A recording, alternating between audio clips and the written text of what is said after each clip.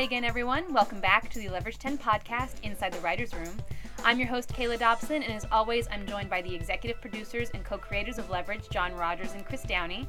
This week, we'll be getting inside the heads of our showrunners as we talk about multiple job disorder, the personality crisis that can arise when one simultaneously wears the executive producer hat and the writer's hat. So to start us off, can you please explain to our listeners what the differences are between being an executive producer, a co-creator, and a showrunner, since both of you have all of these job titles? We do. Co-creator is quite specifically, and a lot of people don't know this, the created by credit comes from who writes the pilot script. Okay. Very specifically. You can't get it created by credit unless you are one of the writers, which is why a lot of times when you see pilots based on like comics material, it is based on the material by as a separate credit, or based on the comedy of. Because unless you type and issue those pages, you ain't get that credit, and that's tied very specifically to residuals and other separated rights issues. Then executive producer. Well, yeah, I mean, executive producer can mean anything from a showrunner to another writer. A show I was on before this, King of Queens, was on for 9 seasons, and people get bumps in title, as the show goes on. And by the end, I think we had 12 executive producers on the show. And it's worth we'll jump to like the last question you have there, because we'll be able to the question 8, because we'll be able to jump in there. We can segue straight to that. So a lot of the writers also have titles other than writers, like you mentioned. There's story editor, co-producer, supervising producer, like you said, executive producer. Yeah. And so what do all these mean, and what are the differences? In the original days of television, they were very specific jobs. Story editor was someone who ran the story room and supervised the scripts coming in from freelancers, because they didn't have a big writing staffs on a lot of one-hour dramas back in the 70s and early 80s. The big staffs didn't come into like the mid-80s. Yeah, I think so. Yeah, I mean Ken Levine, who was one of those showrunners of MASH at like 26. Was a story editor technically. They did have a lot of responsibility for gathering the scripts from freelance writers and then rewriting them. Yeah, really, they were what you would consider showrunners. And then producer, co-producer, all the rest of it were much more physical producing titles. Okay. As it evolved, those became, as you were looking for ways not to pay writers but to give them more for every year, those titles became almost like military ranks. Okay. So that when you look at a series of credits, unless it's a non-writing producer, like say Rachel Olsen or Mark Roskin on our show or something, who have other producing responsibilities, you know roughly how long that person has been working on the show, or at least writing for a living. It is one of those weird quirks, as a matter of fact, of the guild that I brought up last time we had a guild rep in. Staff writers are not paid for their scripts. Because staff writers' jobs are to write. Whereas as soon as you become a story editor or above, technically your job is defined by the guild as no longer just a writer, and you are paid for that script. Okay. So the people who need the money most don't get it, which is really the best. Bro, the WGA hitting it hard on that one. And so those are what those positions are. You assume more responsibility. You get more involved with producing your material, producing episodes. Most people on a lot of shows, it literally is just rank. It's just how long you've been there. Yeah, that's what it was on King of Queens. Yeah, and then showrunner is like the dude who takes bad phone calls. There tend to be John, which would be me in this particular case. But no, there's for example on Chris and I's first job, Cosby, they were Norman Steinberg was the showrunner, but David Landsberg ran the room. Okay. And really did the job we would traditionally consider showrunning. Is being in the room, breaking all the stories, etc. While Norman really dealt with all these sort of politics of having a very high-level sitcom on the air and dealing with the talent and overall administrative duties. Also writing, but David was one of the room. Because we're both from a comedy background, we like the room, and we're both in the room all the time. And break every story and do that. But showrunning generally tends to be you write and you deal with the various and sundry horrible bullshit that comes across the transom. Well, and that kind of leads us into our next question. Do you prefer one of the jobs over the others, or do they each kind of have their pros and cons? Created by is done in one script, so that's a good one. That's well, you can jump off on that. I like writing. I mean, I went into this to write, and I think Chris and I are both happiest when we're in the room breaking story, and then when we're off typing. I enjoy the puzzle system of one-liners and production cycles, and talking to the line producer and trying to line scripts up with each other so that they segue cleanly, but it is certainly when I was telling jokes in bars when I was 25, not the job I anticipated doing. It's a little different. Yeah, definitely the writing part of going off alone is I prefer being in the room and breaking stories. Number one, number two, going off to write a script, and the producing responsibility certainly a distant third. He does. You don't like to rotate objects in three-dimensional space. We all have our superpowers, and you do not dig that. It's not really mine. Yeah. But, And it's a different job on every show. I mean, we are very lucky in that the editing process here is very relaxed and different, and Dean takes a lot of the editing. Because he likes it, and he likes. I mean, Dean color corrects a lot of the episodes. That's crazy. You don't have the head of the studio color correcting episodes at ABC. Other shows, the showrunner is there for every edit. He's giving notes on every single edit. He's giving notes on every single mix. We tend to have the writer of the episode be in the room for that, and then we just supervise the notes, and we just sort of check their work. And some shows the showrunner is not in the room much. Showrunner leaves that responsibility to their number two or their number three, and kind of comes into the room when they've got something to present to him or her, and then gives notes on it or throws it out or whatever. I think we're unusual in that we spend the majority of our time on the show. Even when you're in the office, we're in our office, you can see us through the window of the writer's room. There is at no point the writers cannot see us at all times. You can't hide. No. There's no hiding. But yeah, there's certainly shows where I know writers who have met their showrunner once. Yeah. On other shows. Yeah. Wow. And I have been told a story of a writer who never met his showrunner. Yeah, it really depends on the culture of the show. Yeah. Okay. So when it comes to creating our show, what are some difficulties that arise when you have to walk the line between your more creative writer side and the business-minded producer side? You are always aware that you are spending someone else's money, and you should be. I think that the hardest thing to get a handle on is exactly what is going to cost a lot of money, because it's not always intuitive. It's not what you think it is. It's never what you think it is. We did an episode where we did our Defiant Ones episode and chained Elliot and Hardison together and sent them in the woods. And if you're going to do the Defiant Ones, you want them to jump on a train. That happened to the Defiant Ones. And I remember at the time in the room, the thought that we could afford a train on our basic cable budget seemed absurd, and it was immediately thrown out. And in fact, the train was pretty cheap. Yes. The dog that was going to chase them through the woods turned out to be more expensive than the train. Than the train. It would have been for sure production value. It would have been much more expensive to have them chase a group of dogs than to chase down a train and leap atop it. Why? Because the gentleman who owned the private train, there was a private train line, a transport line there that agreed to cut us a very, very comfortable deal. And dogs come not just with trainers, but also with very stringent SPCA rules about treatment, and also trained dogs are hard to find. Right. You need a dog to do it on the take every time with 100 people staring at them. True. Yeah. They're like babies. But at least with babies, you can get those robot babies now. Oh, those are much better. Robot babies. So it's good to strike a balance, to not let fear of things that could be expensive inhibit your creative impulses. And like, for example, exterior Nazi-occupied France. Just type that in a slug line and worry about it later. It may be the only time I've actually shouted at you when you gave me a script. I was in the writers' room, we walked in, and I yelled, exterior Nazi-occupied France? I resubmitted it as exterior French countryside. Looks like Portland. It's a compromise. It was. I said, how do we portray this? He went, I don't know, like 100 Messerschmitts go overhead? No, we can't afford even digital Messerschmitts. They're expensive.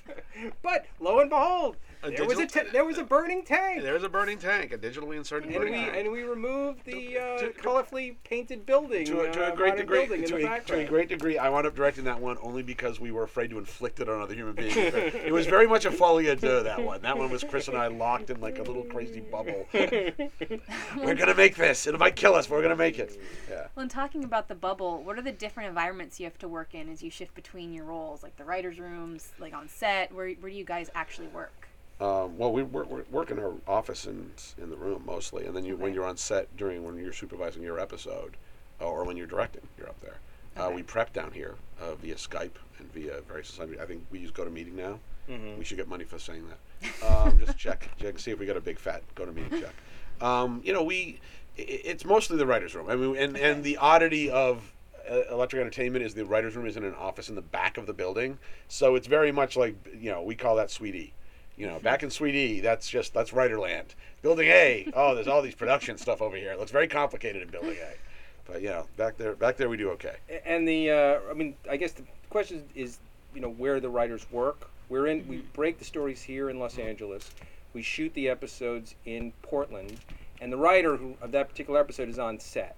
So the responsibilities when you're the writer on set, I heard it described recently as being a fireman. Yes. You're basically sitting and waiting for something to catch fire, and then you leap. I've likened it to playing right field. Yeah. It's kind of similar to that. They don't need you until they really need you. They don't need you until there's a shot down the line that you have to field and pivot and keep the guy from scoring. Yeah. So, you're there to answer questions for continuity and make sure the story tracks logically, and also when things are falling behind, to make decisions on what to cut and what to keep. It's very easy to pull a page because you usually shoot out of sequence to go, okay, we don't need this, and then 3 days later realize, oh, we really needed that. Now a big chunk of the script doesn't make sense. And that's what you really for me, the most important reason to have the writer on set is that. Your continuity, your script supervisor will catch it, but they don't have a lot of times the creative solution for it. But, Well, John, you just mentioned directing, and so you've kind of taken this whole multiple job disorder one step further. So how do you kind of and certainly add online comic book and now that to the list too. Yeah. So how do you get to it? The plug. I will. I'll plug it when they do the other How do you balance all these different roles? And well, they segregate out. I mean, the first 2 times I directed other people's scripts. I directed Jeff's and Chris's, and then the last 2 times I directed mine. Okay. And so the first 2 times it was very much just like a director on assignment, and Chris took over. Well, when we shot our thing, we shot World War II. When I shot your script, we had to bulk up the room to make sure, okay, it's all under control because we're going to both be gone for 3 weeks. Right. And the room it did admirably whilst we were off on that adventure. By that point, we were in year 3, and was it 3? Was it 3 or 4? 4. That was 4. Year. So 4. We had a lot of people who knew what they were doing. Mm-hmm. But you when you go to directing or you go your on-site stuff, that is your priority. Okay. The room stuff hopefully is in someone else's hands at that point. Okay. Because directing and even shooting an episode as a writer is all consuming. During prep, you are rewriting constantly to fit new locations, lost locations, physical problems. Hey, we can't get that prop. Wow, we lost that actor. Stuff like that. It's very segregated out. The most crossover I've had is the showrunner director, because I'll be both talking to Paul Bernard, our line producer, about budget, and be the dude who's in charge of that next shoot, and it's my budget to break. And writer director, where I will admit, like I said, the first 2 times I just shot somebody else's script. Writing Boys Night Out, there was a moment I was typing something and just I love this moment, and I suddenly heard in the back of my head, wait, you're gonna do a company move? You're going to do a company move for one scene to a location you never go to again. You'll never make your night. You'll never make your day. And we were shooting during summer when the nights were short. And writer John went, all right, fine, we won't go there. And I just wiped that out. And director John's like, thank you. Now maybe our lives won't suck. See, in my mind now, I'm inside your head, and actually those 2 people are fighting with broadswords. They are fighting. They might fight with lightsabers. Yeah, exactly. Director John, and I see the clank of metal. Well, I think writer John has a giant pen, and director John has the sword. I'm not sure. But the interesting thing is, once you're directing something you've written, you have to put your writer hat down. And there were certainly times when I was directing, particularly the last one, which was the season opener of season 5, I thought, I could use another pass at this scene, but it's too late. I prepped it, I'm shooting it, I've got director hat on, I can't slow down. You got to get, just get what you're trying to get as the director. Okay. Well, I'm kind of going into the past now. You've both talked about other jobs you've had, but is this the first time you've worn so many hats, or is juggling something you're used to? Well, I was a journalist and I was a lawyer, and I guess the similarities with what I do now is writing on deadline. Yeah. And despair. Loneliness, despair. That's just the lawyer part. Writing on deadline, and also becoming an instant expert. Both those jobs, whether it was being a reporter or being a lawyer or writing for television, involved having to get a lot of knowledge about enough knowledge about a certain subject to be able to write authoritatively or Yeah. argue authoritatively about it. Okay. Those would be the similarities. In terms of juggling responsibilities, I don't know. I guess this one has more of a broad range of responsibilities than those jobs did. Yeah, you just the big thing for me is the physical production stuff. It's stuff that you never thought you'd have to learn. You just want to write and type, and there's the dialogue, and suddenly it's like, how much are extras? Like, what's the difference between, so I can have 50 extras that day, but 30 extras that day if I go to a smaller room, so it'll look more full, and then Well, from the which is really standpoint, direct. it's like which directions am I looking in? How much of a set do I need? Yeah, exactly. So, as far as juggling, that usually means you're doing a bunch of stuff simultaneously. And like I said, you tend to silo out when you're working. The showrunning, executive producing, you don't. But that is, I think, the biggest thing there is the creativity of trying to make the biggest show you can, and then turning around and being the guy who tries to keep it from all spinning out on you. Because you want to make the biggest, best show you can, but then you are the dude who has to look at that line. We prep in 7, shoot in 7, and it is physics. You don't get an extra day. You don't get an extra hour. You just, if it doesn't fit in that, it doesn't go in. You don't make the show. So, but juggling's a weird word because it's all part of the job. And kind of as a follow-up to that question, you're both showrunners, and there's a lot of people working in the entertainment industry who kind of aspire to be showrunners of their own. So can you tell us what your journey was like and what advice you would give to those people? It's a necessary question. Well, okay, so we're drinking in a bar. No, it was. We love you with this question. We put it. Before. Yeah, it's whenever I do like the Nerdist panel or something. It's always, how did you become a showrunner? Well, that story is utterly induplicable. Like my experience will at no point will one of you listening have a shot at getting your own sitcom and then having it flame out and wind up writing spec scripts. That's just not going to happen because you were doing stand up. I started as a performer and became a writer, and then hopped back and forth between TV and movies, and did a lot of not show running, but hey, that guy who's helping run the room jobs on very short terms. And I rose about 3/4 of the way through the ranks in TV, and then started flipping back and forth between TV and movies. You did a much more traditional, just straight up through the TV ranks. I mean, I worked as working television writer for 15 years. So and me I started literally the same year as he at the same job. But about 3 or 4 years in, I started going back and forth between movies and features. Okay. And then 5 years ago, really 4, but 5 we did the pilot. Years ago, Leverage. So for the last 5 years. Well, our next question is a little more fun. I'm sure you'll be more excited about this one. But if the question was how do people become showrunners, it's essentially get a show on the air. Yeah. And that's it. And by the way, the network will often not let you showrun because you don't have the experience, and so they will put a showrunner with you. And you will hopefully learn from them. And then they will leave, and then you will take over. Yes. Or that you will eventually be forced out of your own show. Yes. And then, but nicely enough, you then get mailbox money while somebody else has to put up with all the bullshit of keeping your show on the air. It's not the worst thing in the world. Right. Especially if Roseanne Barr fires you. Yes, that's good mailbox money. If Brett Butler throws a Coke at your head, that's, There you go. Well, following up on all that, if you guys could be the creator and showrunner of any type of series with no constraints, what type of show would that be? This is Leverage. I mean, really. I know, seriously, I was going to say, this is going to sound really stupid. I know, but we love the show. I mean... It's the best answer.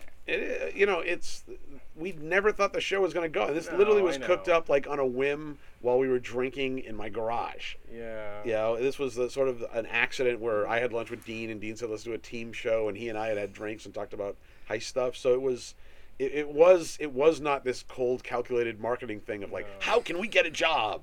It was it'd be cool to do, and then they let us do it. I know. This sounds like BS. It's not. Yeah. We really do love the show, and I can't really think of anything else I'd rather do than this. I look at big stuff like Game of Thrones and go, it would be great to be part of that train, but I also know the hellacious life every human who runs that show must live.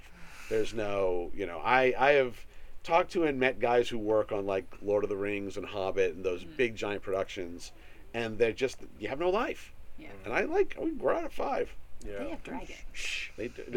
Shh, don't tell people. You get in at 8:30. We do. I get in at 8 because I live 7 minutes away. Earlier than most, right? Well, and for our last question, you guys are showrunners, producers, creators, directors, writers. Is there one role that you haven't covered yet that you wish you could? Well, you've done it all. I mean, and again, comic book, online comic book Yeah, impresario. exactly. I can throw that up there. www.thrillbent.com is the new online comic book thing that I'm doing with Mark Waid. It's got Mark Waid's title up now, but it'll have mine. New Magic Comes Back to the World title starting in June, called Arcanum. But his is insufferable, and it's great. It's our new attempt at doing digital comics that don't just look like comic books that were scanned. Wow, I like that. That's the stuff I like. I like new media stuff. Yeah. Like there's no job for the stuff I like to screw around with. There's just kind of like the corner of the world, like digital comics. I like screwing around. We spent 3 years researching all the stuff, the way to make that work. I like distribution models and discussing the economics of television and stuff, but that's not a job for me. That's a job for some dude who spent 20 years doing it. Yeah. This is going to sound like BS too, but I've enjoyed doing this podcast so much, and I've been talking about doing a podcast. I'm going to promote a podcast that I'll be doing in the not too distant future. What's it going to be about? I enjoyed this.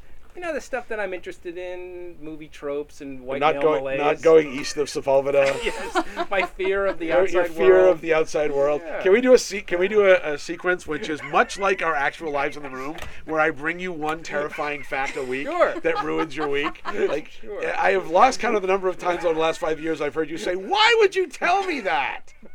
I think it happened yesterday. It happened yesterday. Didn't you? What was the bit? Something Some about, horrible thing.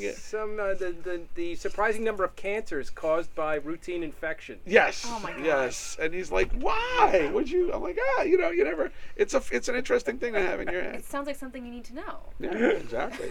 See, but this is the thing. Now you guys are so successful at this. You're going to have people like raining out of the sky to have you produce their podcast. No kidding. Is there a gig? You can probably get a gig doing that. Podcast We've already producer? talked about it. Yeah, get a cut. Anyway, A little stay something tuned. there. Yeah, that would be cool. That would be cool. That'd be a lot of fun. That's I think what's exciting is the fact that you have all these different ways to talk to humans who are fans of television, not just your show. Yep. Yeah.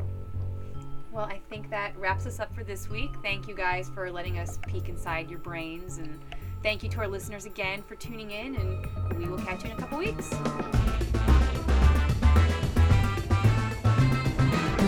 And don't forget, you can always get your leverage fixed by downloading all your favorite episodes on iTunes. Thanks again, Grifters.